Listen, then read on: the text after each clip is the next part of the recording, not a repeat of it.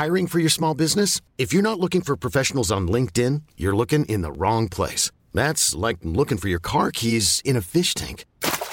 LinkedIn helps you hire professionals you can't find anywhere else, even those who aren't actively searching for a new job but might be open to the perfect role. In a given month, over 70% of LinkedIn users don't even visit other leading job sites. So start looking in the right place. With LinkedIn, you can hire professionals like a professional. Post your free job on linkedin.com/achieve today.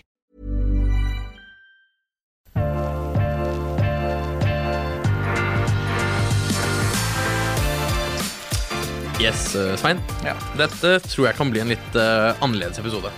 Og grunnen til det at jeg skal anbefale 2 viner som jeg ikke har smakt så mye av. Eller jeg tror kanskje ikke jeg har smakt noen av det, i hvert fall ikke i den årgangen her. Og du skal anbefale en vin, men dette egentlig ikke viner som vi anbefaler å drikke nå. Temaet var at vi innimellom dette kan vi jo egentlig kanskje ta opp noen ganger hvert år, for her det jo masse viner å ta av. Ja.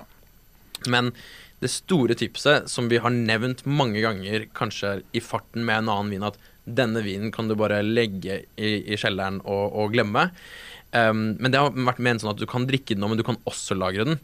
Her har vi 3 viner i dag, som vi mener gode viner å kjøpe 1 eller en kasse, eller 10 kasser, og legg i kjelleren, og glem det.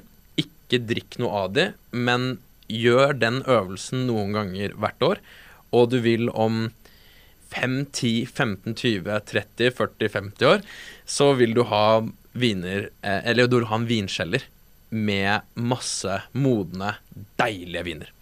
Og du har venner som elsker deg. Og du har venner som elsker deg, og det nesten som å betale en liten skatt til fremtidige seg, at de vinene som du legger i kjelleren ikke bare, la oss si, kall det rester av det du ikke drakk opp, men noen viner som du sa, her skal jeg bare lukke øynene, og så skal jeg legge de bakerst og glemme de, og så skal jeg få herlige positive overraskelser fra meg selv om en stund. Jan Trygve, det høres ut som du nettopp har kjøpt noe veldig mye på Burgundslippet, fordi du trenger unnskyldninger for kjelleren. Ja, nei.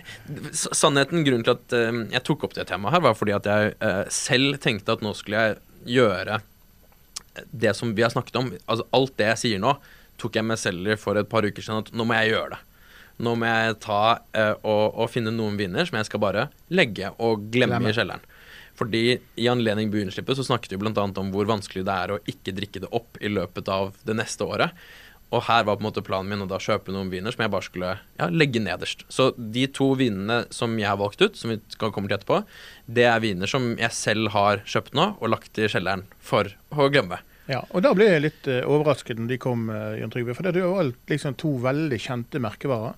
Ja. Så jeg vil jo si det at uansett om du lagrer de i 10, 15, 20, 30 år frem i tid, så vil det være merkevarenavn som veldig kjente. Men vi kommer til det etterpå. Ja. Vi kommer til etterpå. Det noen grunner til at jeg valgte de vinene. Men som et alternativ da, til kanskje disse 2 kjente vinene, og de stilene også.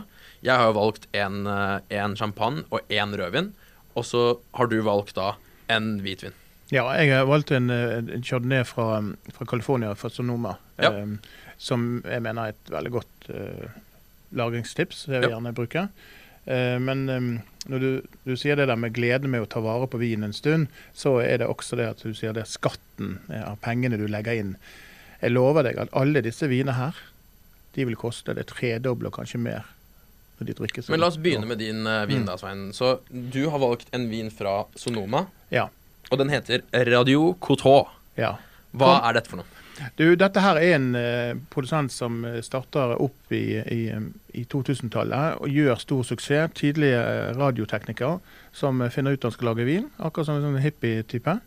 Han følger jo trenden rundt Jasmin Hirsch og den naturvinbølgen som da tar vekk fat og demper alkoholen, gjør renere, cleanere rundt. Og så reiser han det som en av de tidlige som reiste til Burgund og var der i flere år, ikke bare en årgang, men i flere år. Og så tok han dette tilbake igjen. Og så har han da startet i kjelleren, og så har han vokst gradvis, og så har han blitt fanget opp av den amerikanske bølgen som har vært på vininteressen i Norge. Og denne vinen her, den smaker jeg fra tid til annen, Og hver gang så dette her er bare knall. Men hver gang jeg har tenkt å skrive om det, så er vinen tom. Altså, litt avhengig av at vinen er litt tilgjengelig av og til, men det har fått sin tilhengerskare. Og så er jo en av de kuleste navnene i vinindustrien. Ok, så da har jeg to spørsmål. Det ene er, når du smaker på den, om du vil beskrive da hvorfor du føler at den er så lagringsdyktig, så at man kan lære litt om det. Og nummer to, hvor lenge skal du glemme den i kjelleren? Altså når du smaker den, så har den en sånn iboende fruktkonsentrasjon sammen med litt sånn svake tanninpreg.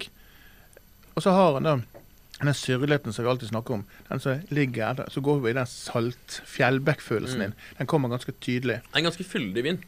Ja, den er litt alkoholsterk. Det trekker han litt ned. Men når du ser på lengden og konsentrasjonen på den, så er det sånn at når dette her legges i kjelleren og glemmes, så for rundt 525 kroner, så har du en liten skatt som kommer. Og da får du mer fedme inn i vinen etter hvert. Og du vil få mer konsentrasjon, blir mer tydelig og presis. Og da begynner jeg å tenke på, ja, nå må vi ha sånn liten bølge med hummer, eller sjøkreps eller noe sånt. Ja. Og jeg prøver alltid, når jeg har kjøpt disse vinene tidligere, så har jeg prøvd å få tak i magnumflasker. Litt større flasker. Prisen er jo rimelig i forhold til 550 kroner i forhold til kvaliteten. Og så har han denne iboende konsentrasjonen som jeg synes er så sterk og solid. Og mannen selv, Erik, som lager vin, han er jo en produsent som ligner litt på Jasmin Hirsch sine viner, men det er mer ukommersielt. Altså i form av at vinene er litt forskjellige fra år til år, så du vet ikke helt hva du får, men det er høy kvalitet. Men du føler liksom det er håndverk. Og det skjer jo med veldig mye viner. At de blir så like fra år til år, de er så feilfrie at det ikke blir noe forskjell. Og det minner meg om en gang jeg smakte Sassicaia-rekke på en restaurant som heter Le Canard en gang, Jon Trygve. Og da hadde vi det vi kaller en avslutning for Le Canard. Le Canard skulle legges ned, og vi drakk litt Sassicaia for å feire det. Og da fikk jeg smake på veldig gamle Sassicaia fra 80-tallet og oppover. Og da la jeg merke til at de vinene de var mye mer forskjellige fra årgang til årgang. Og de seneste årgangene så er det veldig smooth, enkelt. Altså de kan alle problemer. Og det opprettholder denne prosenten vår som må så godt at han lar naturen gå sin gang. Og det synes jeg er fantastisk. Så sa du hvor lenge? Nei, jeg ville jo ha forsøkt meg på sånn 12-15-20 år i utgangspunktet. Ja. Men han har jo ikke laget vin så lenge, men kvaliteten sånn som jeg kjenner hverandre, ja, utvilsomt noe jeg putter i kjelleren. Og det er den magnumflasken jeg putter i kjelleren selv. Og da må jeg ta på en måte litt min kappe, at hvis dette var et veldig godt budsjettalternativ å legge i kjelleren, så kan ikke jeg skryte på meg det samme med de neste vinene. De er kanskje litt dyrere enn det jeg er komfortabel med å si liksom, kjøp masse av dette, men i en variert, spennende kjeller, så må man også ha noen av toppene, ikke sant? Eller du bør ha noen av toppene. Ja. Så jeg har valgt ut 2 viner, og det ene er Dom Pérignon, som nå er tilgjengelig i 2012-årgangen på Vinmonopolet. Og så er det Chateau Haut Bailly fra Bordeaux, som er ute i flere årganger på Vinmonopolet. Da jeg bestilte for noen uker siden, og jeg ser det fortsatt er tilgjengelig, så bestilte jeg 2016-årgangen. Så for å begynne med Haut Baillyen, så sendte jeg ut en liten føler til noen venner av meg som jeg stoler på enda mer enn meg når det kommer til å kjøpe lagringsvin, for jeg tenkte nå må jeg bare slutte å tenke, nå må jeg kjøpe litt mengder av vin som jeg kan være nesten sikker på at blir dritbra. Og så får jeg egentlig et rungende svar tilbake, at nå må du kjøpe Haut Bailly 16 eller 8. Det kan være litt tilfeldig at det var de årgangene som ble valgt, bare fordi det var det de hadde smakt sist. Men jeg var i hvert fall veldig fan av de her, og kjøp alt var på en måte betydningen. Og nå er det sånn at jeg er blant de som lenge har valgt å prioritere kanskje å kjøpe viner som jeg kan drikke i år eller de neste 5 årene, og jeg har generelt vært mer fan av Burgund-stilen av viner enn Bordeaux-stilen av vinen. Men i løpet av de siste årene også så har jeg smakt noen fantastiske Bordeauxer med alder, ikke sant, som er 50, 60, 80, 90 år gamle, fra kjente, gode produsenter, med noen unntak også, at det finnes selvfølgelig gode, ikke-kjente produsenter. Men nå har jeg ikke smakt så mye Hot Bai, men disse opplevelsene med, ja, når det kommer ned på liksom 50 år gamle viner, da, og det må ikke være så gammelt, ikke sant? Det er ikke sikkert ikke at jeg skal lage denne vinen i 50 år, men man kan, men den sikkert vil være super om 20 år, 30 år, 40 år, 50 år. Så i dette tilfellet med denne vinen, så valgte jeg en vin som jeg kan legge helt bakerst i kjelleren. Og så, siden det er såpass lenge til også, så driter jeg litt i om det koster 1600 kroner, eller 1400 eller 1200 kroner. Den her kostet 1400, og det er jo mye penger, men den er så sterkt anbefalt. Ikke bare da jeg fikk den anbefalt, men den er universalt superhøyt skåret, og Hot Bai har jo også en track record av å lage viner som holder seg dritbra i opp til 100 år eller mer, ikke sant? Så en bankers vin, så jeg bare tenkte, jeg må i hvert fall ha noe av den. Så det er den ene. Den andre, Dom Pérignon, er jo, det kan høres kanskje litt enkelt ut, men det trenger ikke være den eneste vin man har, eneste champagne man har i kjelleren, men det er jo en produsent som lager nå, hvor mange flasker lager det? Er det millioner av flasker? Nei, altså ryktene sier over 800 000 flasker. 800 000 flasker, så det er en produsent som lager utrolig mye vin, men det som de også får mye skryt for, er jo å lage konsekvent bra viner. Og hvis du lager konsekvent bra viner, og du er og det må du jo på det punktet det er nå, for det er såpass kjente for å være en god produsent, så tenkte jeg at da er det en ganske bankers vin å legge i kjelleren. Kanskje noe også fordi at det kan bli en super vin å ta frem på anledninger hvor folk som ikke har peiling på hvem disse sære nisjeprodusentene vil synes det er litt stas at man tar frem en gammel Dom Pérignon, men det er underordnet, overordnet, bare fordi det er en supervin. Nå er det sånn at selv om champagne er super lagringsdyktig, og Dom Pérignon er en av de beste produsentene fra champagne, så i hvert fall min tanke er ikke nødvendigvis å lagre de vinene i 50 år, som man kanskje kan mer med Hot Baien, men i hvert fall 10 år. Ikke sant? At om 10 år eller 15 år så kan man begynne å åpne disse flaskene, og forhåpentligvis da, så får man helt super opplevelser da. Og så vil jeg si at ikke sant, dette kan være en del av en mix av andre champagner, av andre rødviner det presenterer nå. Så hvis vi har denne runden om 3 måneder igjen da, og vi har dette noen ganger i året, så kan det hende at det anbefaler helt andre viner fra helt andre produsenter. Men som en base da, så tenkte jeg i min mix av hva en kjeller skal være, så vil jeg ha disse vinene. Og jeg synes du har gjort et bra valg. De kjente merkevarene. Nå er det bare å følge deg opp og si det at kjøp disse årgangene neste år, eller kjøp samme prosent neste år, året etter det igjen. Legg av penger og kjøp en kasse, slik at du etter hvert har en 4-5 årganger, og da vil du også kunne åpne inn eller to, og se hvordan de utvikler seg. Kanskje ikke akkurat om 5 år. Og det er et godt poeng i det, hvorfor man skal kjøpe flere av de også, fordi det jeg merker med en gang, hvis jeg kjøper en kassevin, som er jo 6 ganger mer enn 1, likevel så føler jeg at hvis jeg tar ut en av de, så har jeg mistet nesten alt. At antallet viner begynner å gå drastisk ned. Og den eneste måten å bygge opp en stor kjeller på er å kjøpe mer man drikker. Det var jo en logisk slutning. Ja, men man tenker ikke så mye over det. At hvis man har et høyt konsum og åpner man gode flasker, så må man kjøpe desto mer for å kunne ha det liggende lenge. Så jeg tror absolutt det er noe i at jeg kunne veldig gjerne tenke meg, og i hvert fall ikke sant, de vinene som man har mest troa på, og kjøpe litt av de hvert eneste år, til å glemme i kjelleren. Ja, og ikke for å glemme, det kan jo skje ting i livet ditt, Jon Trygve, betyr at du tror ikke akkurat det vil skje med oss, men la oss si noe skjer, og du trenger å avhende en kjeller, så er jo vin en av de sikreste investeringene, hvis du tar vare på kjelleren din, hvis du har orden i kjelleren din. Ja da, og det kan man si at hvis man ønsker å ta litt hensyn til om det skal være en god investering eller ikke, eller hvis noe skjer og du tenker, vet du hva, du endrer smak, eller du endrer interesse, eller du trenger pengene, så det å ha valgt noe som har en kjentere merkevare, så er i hvert fall oddsen for at, la oss ha DP her og Hot Buy da, som eksemplene, oddsen for at de vil gå dramatisk ned i verdi, den er liten. Så det er jo, hvis man gidder å vende seg til den tanken også, at det er jo først når du drikker i, at du på en måte tar kosten, og frem til det så har du bare plassert en del av investeringene dine i vin da.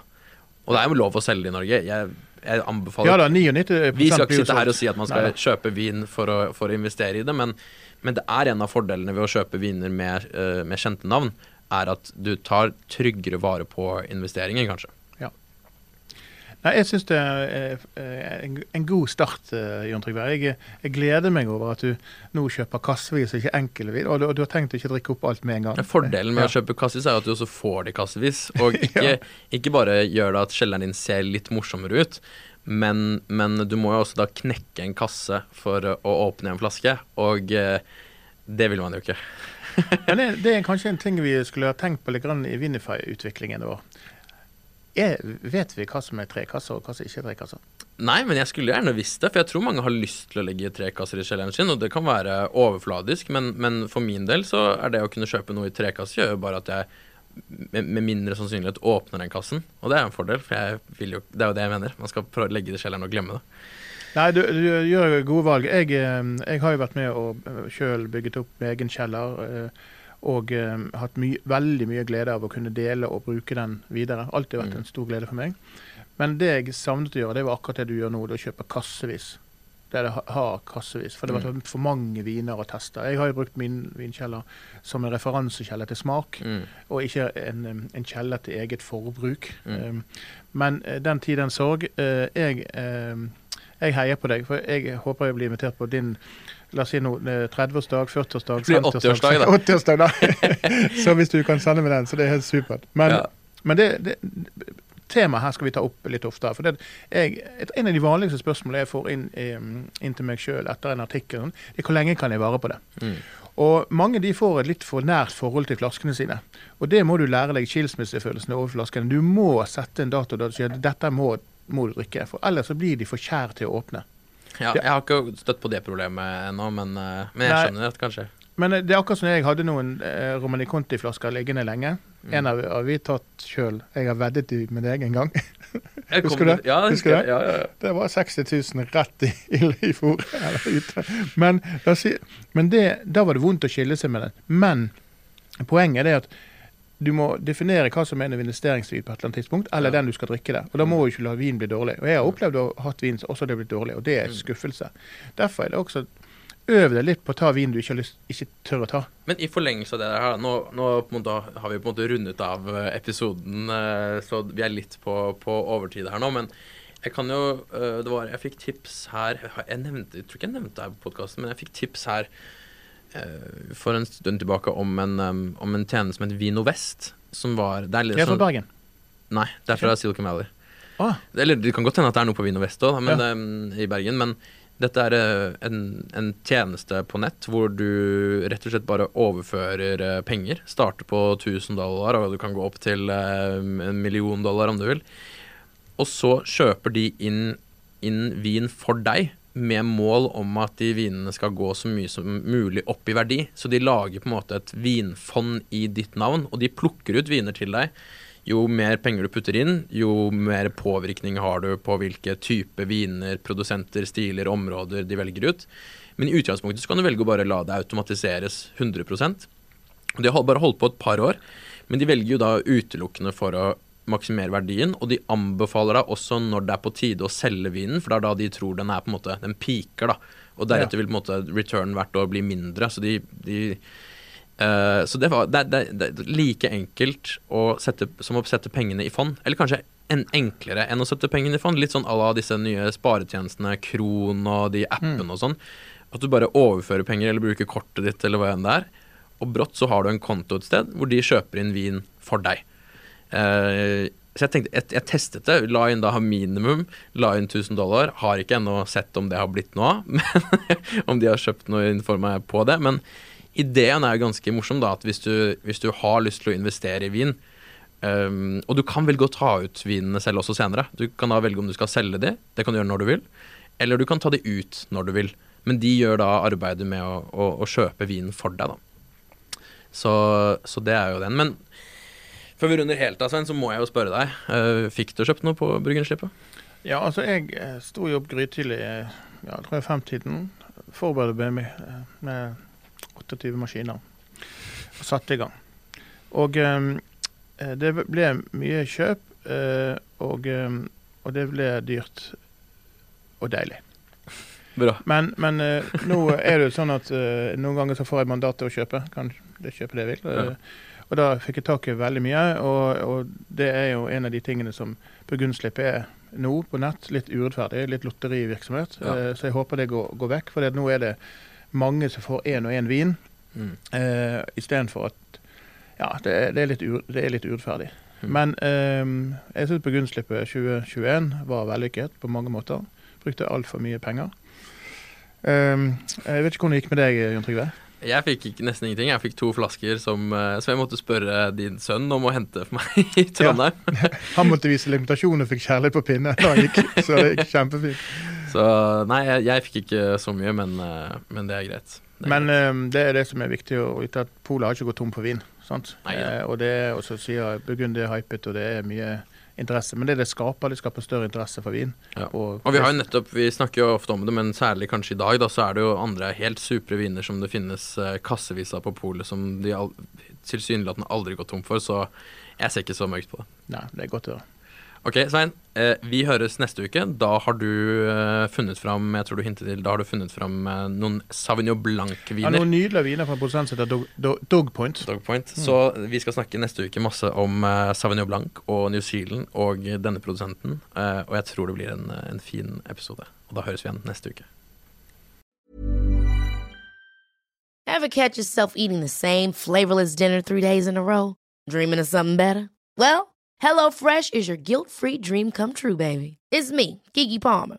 Let's wake up those taste buds with hot, juicy pecan-crusted chicken or garlic butter shrimp scampi.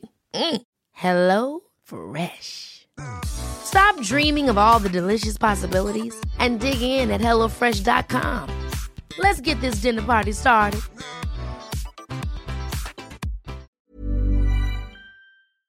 Ukens vintips med Svein en Finansavisen-podcast. Programleder Svein Lindin, produsent Lars Brenden Skram, og podcast- og videoansvarlig Marius Mørk Larsen. Ansvarlig redaktør Trygve Hegdar.